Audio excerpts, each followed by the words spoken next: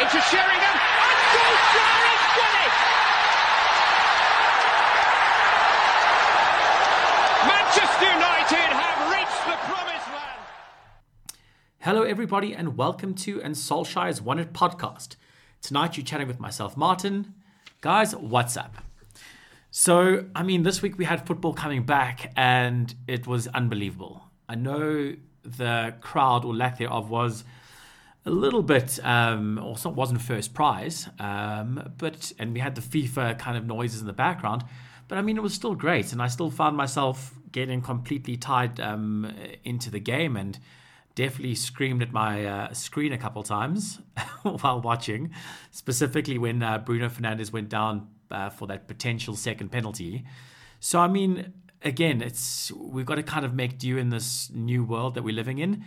And to have football back was unbelievable. And the fact that there's games pretty much every single day is also a pretty amazing thing. And I find myself watching whatever I can at the moment. And it's just good to have the Premier League back. It's one step closer to kind of normality, I guess. And it's just great to watch United. 3 months is way, way, way too long for us not to watch our favorite team. But let's kind of get into the game itself. First thing I want to start off with is Jose Mourinho. He is incredibly negative. And I think when we had him as our coach, you kind of make excuses for it. I think we all did. No, he's not that bad and we're winning. And you kind of rationalize it to other fans and I suppose to yourself. But wow, he was negative. And it wasn't even a classic counter-attacking type setup where he had a low block and he was looking to hit quickly on the break, which a lot of teams do against the big sides or teams that are quite strong. We've done it successfully against Chelsea and Man City this year. And I think that's not the worst thing in the world sometimes to deploy that tactic. And we've done it very successfully this season. But he lined up like a League One side playing against a Premier League side in the FA Cup, 5th round. It was so negative, and he absolutely parked the bus. I can't say that I enjoy the guy and the way he plays football. Specifically, if you've just seen the way that Solskjaer, just kind of the way that he talks about his players, the vibe that he gives off, it's just so much more positive. And yes, while he hasn't got it completely right with the brand of football, he is trying and he says the right things. And I'm hoping when he gets the last few pieces of the jigsaw puzzle, he can start to play that really, really attractive football that he has been promising us. But my word, Jose Mourinho, in my opinion, I think he's lost it. I think he needs a break from the game, I think. And I think football might have moved past him, which kind of makes you respect guys like Arsene Wenger and Sir Alex Ferguson, and maybe even someone like Ancelotti so much more, because they've been around for so long and just kept reinventing themselves and going with the ever-changing football landscape. But Mourinho, I think he's a little bit lost in the world at the moment. And I must say, I don't want to be in any Spurs supporters' boots at the moment. And he came out today talking about all the strikers he's had and going through every single striker and how many goals they've scored, because there was a lot of kickback on Harry Kane. And is he making the best use of Harry Kane? Because I think Harry Kane only had 2 touches in United's penalty box in the entire game last week, which again spoke to his tactics. It was incredibly negative. And he came out and cited how many goals Drogba scored, Ronaldo, Milito back at his time at Inter Milan. He actually got the Drogba number of goals wrong, actually. He said Drogba averaged 46 goals a season under Mourinho. And while Drogba was amazing, he definitely did not average 46 goals a season under Mourinho. I can promise you that. I think ESPN even tweeted about it after the fact. I'm glad that we are rid of Jose, and I feel sorry for Spurs, because I think it's only going to end in tears with him in charge, unfortunately. So a couple other talking points from the game itself. Paul Pogba. So I rationalized in my head before the game that he wouldn't start because he was out for quite a long time. He's had time to recover, but he hasn't kicked a football for kind of 6-7 months. So I don't think it's the worst thing in the world to kind of ease him back in and take advantage of tiring Spurs players later on in the game. I just think maybe we could have brought him on a tiny bit earlier, but I think the decision to not start him was the right one from Solskjaer. And I think we will see Paul Pogba start against Sheffield United later this week, because he was an absolute game changer. I mean, he won the penalty. The way that he played, that he interchanged with Bruno, I mean, it was only for 20, 30 minutes odd, but it looks like there's something incredible brewing there. And I mean, that pass to Rashford, where Rashford was almost in on goal. And I think if we had a fit Marcus Rashford, I think he would have got in on goal and might have even scored there. So I'm excited for Paul Pogba. And I mean, he's one that splits opinions like I've never seen in football. I've never seen anyone split opinion like Paul Pogba has. And even myself, I sometimes go back and forth whether or not he should stay or go or whatever it is. But I think if you get a committed, happy Paul Pogba, I think he is one of the best in the world. And I think that's where someone like Jose Mourinho really didn't get the best of him. I think he challenged him in the wrong way. And a lot of that, I think, is about Mourinho not understanding the modern footballer in an emotional sense. And I think that's where Ole's maybe getting it right with Pogba. I think he is trying to get him as on sides as he can. And I mean, if we could get Pogba and Bruno for the next few years working together, why wouldn't I want that? I think it could be incredible. But I think ultimately we want Pogba to play the way he did, be motivated. And if we can get Mino Raiola to keep his mouth shut in the background, that would also be pretty unbelievable. So I mean, he was a massive game changer, and I'd love to see him come on from the start or start the game against Sheffield United, because I think he can do some incredible things given the opportunity alongside Bruno. So that's one to watch out for. Dan James. So I mean, Dan James is not a person who you can accuse of not trying, because he tries really hard, he works really hard, he's got a great attitude, and he's very, very likable. He's a very, very endearing character. Is he good enough to start for United at this moment in time? I don't know. I think we're quite light up front at the moment, and I think that's the reason why he starts. And people still need to remember he was brought in for a kind of a longer term view. I mean, the guy's 22 years old, bought from Swansea from the Championship for £50 million. He's not Jadon Sancho. So, I mean, I like him. He offers something different. He works really, really hard. He's got a lot of pace on the break. He's a great squad player. But do I want to see him starting our big games? No, not really, because I just don't think he's effective enough at this moment in time. But I do love him as part of the squad. And I think what we will see, and what I'd love to see against Sheffield United, is for Marcus Greenwood, is for Greenwood to start the game against Sheffield United. He just looks, when he came off the bench, you could just see he looks like he's been working on his physique. And it's weird. I mean, if you remember when Ronaldo had his breakthrough season for United, he came back in pre-season and he just looked bigger and stronger and like he'd filled out a little bit. And that's the same impression I've got from Greenwood in the 3 months that we've had the break. And I think it's about time we see him actually push for a starting place alongside Martial and Rashford. And I think we will see that against Sheffield United, because I don't think Dan James offers a massive goal threat. Again, he does offer some kind of a threat. He's got a good assist rate. He scored a couple goals. He puts a lot of pressure on the high press, but I want someone with a little bit more penetration, and I think Greenwood is that guy. And I'd love to see him actually start more games in the last push for this season, and let's see how we go. Because in the instance that we get Jadon Sancho, I mean, obviously he's nailed on for that right wing position, and which I think is fair, because I mean, Greenwood is still a young guy, so I don't think we need to put the pressure of him to start every single game and deliver every single game. But I think if it's him versus Dan James, I want him to play. I think he makes an immediate difference. So I think that's one to see what happens, and I think it's quite interesting. David De Gea.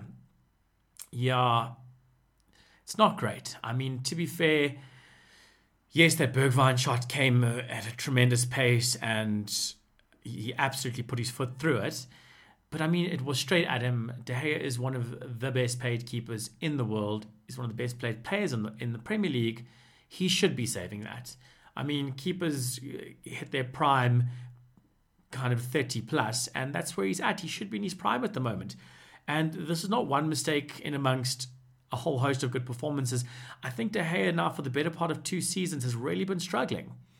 And if we didn't have someone like Dean Henderson waiting in the background, I think you'd kind of be more patient with De Gea. But ultimately, you've got Dean Henderson doing incredible things for Sheffield United.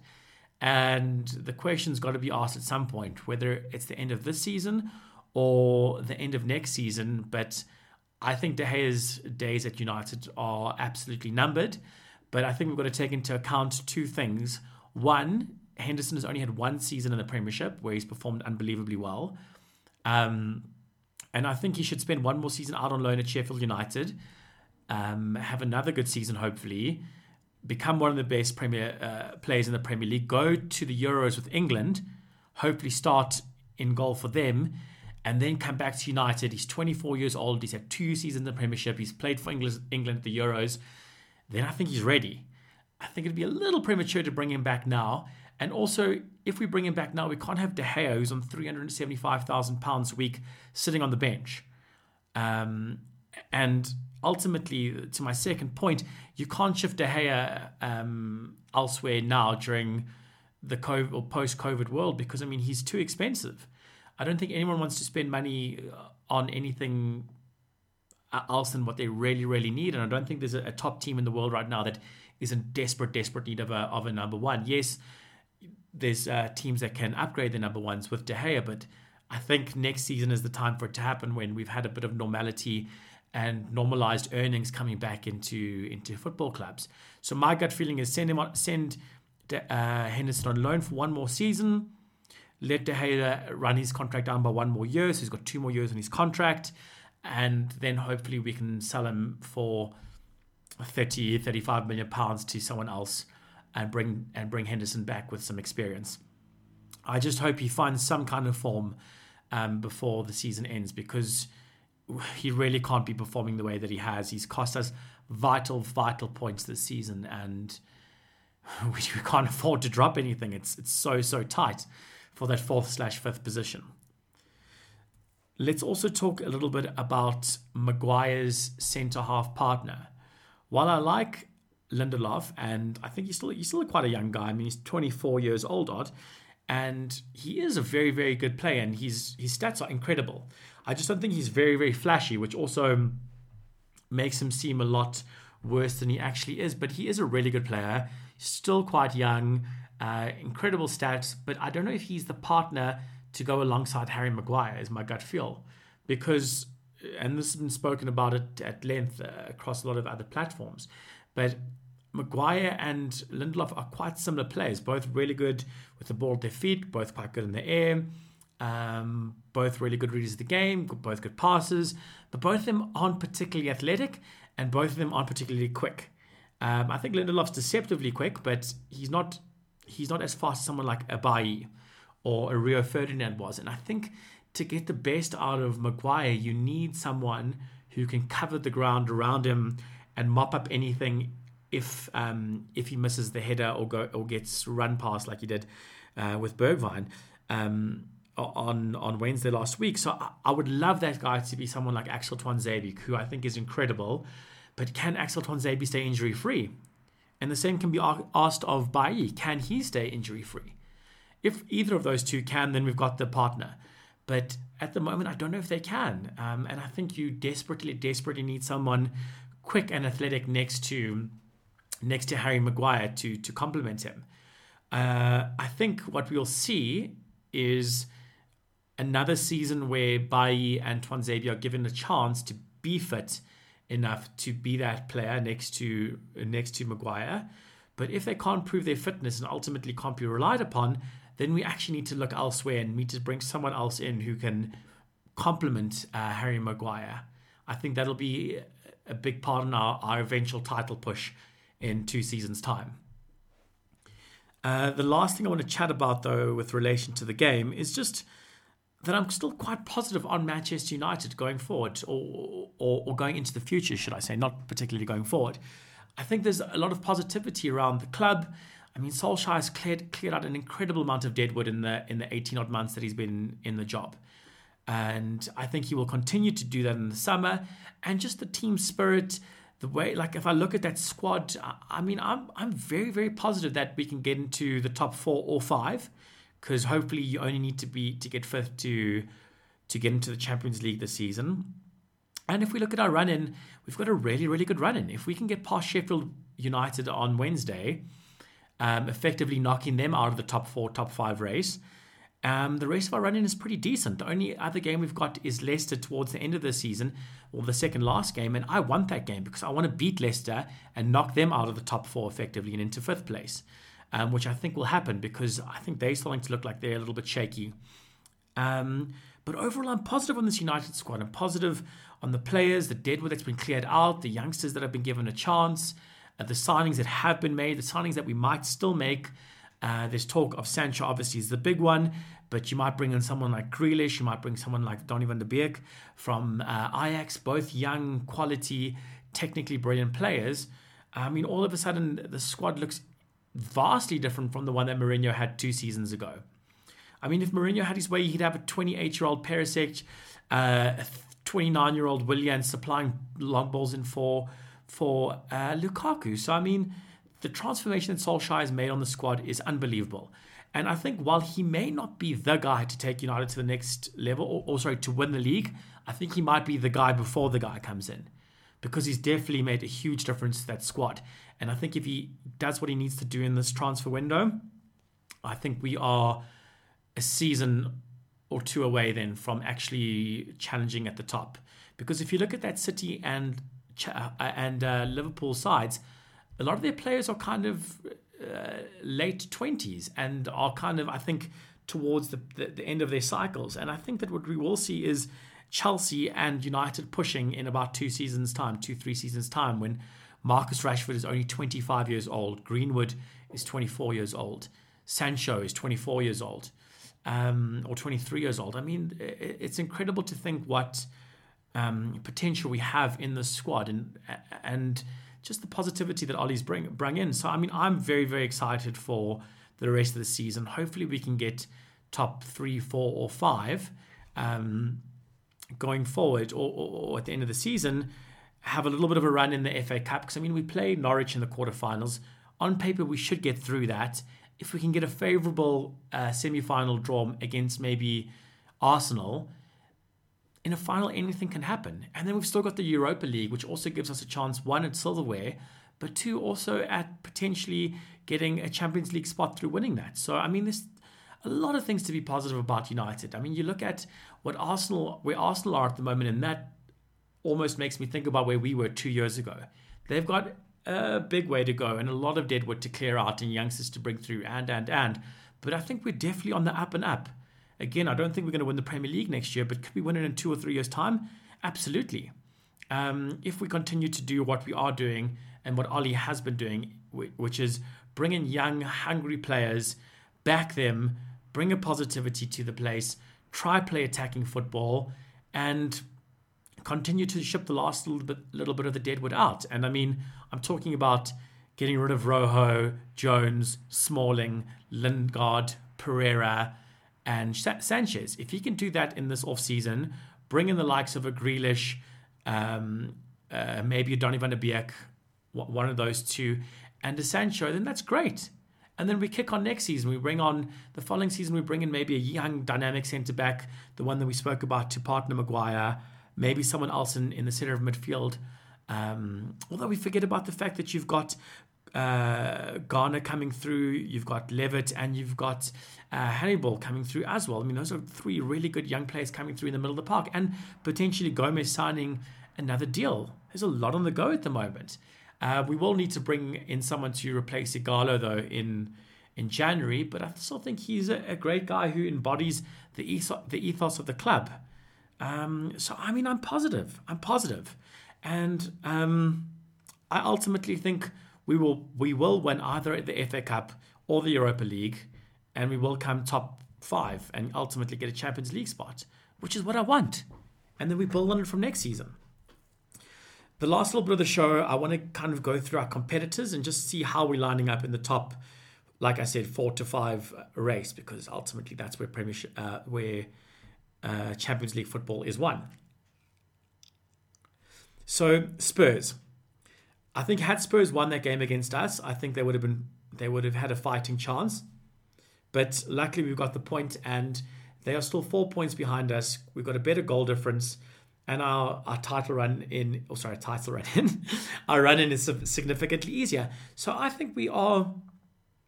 think Spurs, provided we win against Sheffield United, I think Spurs are in our rearview mirror, and I think we should be good to go and not have to worry about them.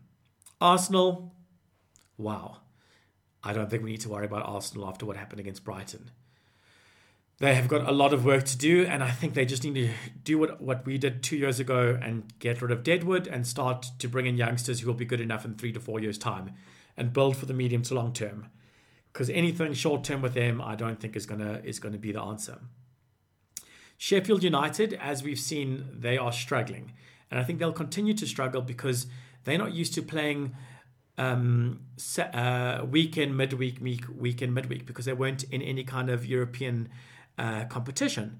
So I think we will see them struggle because their squad isn't really big. And what's happened to them in the last 2 games, I mean, if we beat them, then I think we can look to have them in a review mirror as well, which would be unbelievable. I think our biggest threat actually for the top 5 position, I mean, we've got, I think ultimately top 3, 4, 5 will be a combination of Leicester, United and Chelsea. But I think the only real competitor to that, again, let me caveat that with if we beat Sheffield United on Wednesday night, is Wolves. They're still a good side. They have been used to, I mean, they've got a smaller squad and they don't really rotate that much, but they've been used to playing with the Europa League weekend, midweek, and they've done great. They've done fine. And we are level on points with them at this moment in time. And they're the only ones who I think can realistically maybe take us on that 5th position. But I'm hoping, given our easy run in, we are able to beat them off. Oh, sorry, that came out wrong. To get past them in the title or in the 5th position spot. So I think ultimately we need to look to really, really push against Sheffield United and get the win against them, and then look just to do the business and be efficient. And ultimately, I think top 4 is going to be Liverpool, City, Chelsea, United, and Leicester in 5th. Leicester aren't used to playing twice a week, and they're going to get tired. And I think we will be able to get past them specifically because we've got that game against them. So we are 8 points off Leicester at the moment. If we beat them, that's 5 points. And I think there's enough in the rest of the season for us to sneak past them, hopefully, which would be incredible. So ultimately, Liverpool, City, Chelsea, United, Leicester, Wolves. And that's all I want. And I think we can do some business in the FA Cup, and we've got a chance at Europa League. So ultimately, I'm positive. I want us to do good things, and then we kick on next season. So bring on Sheffield United, and let's hope Ollie brings it home. Thank you for watching.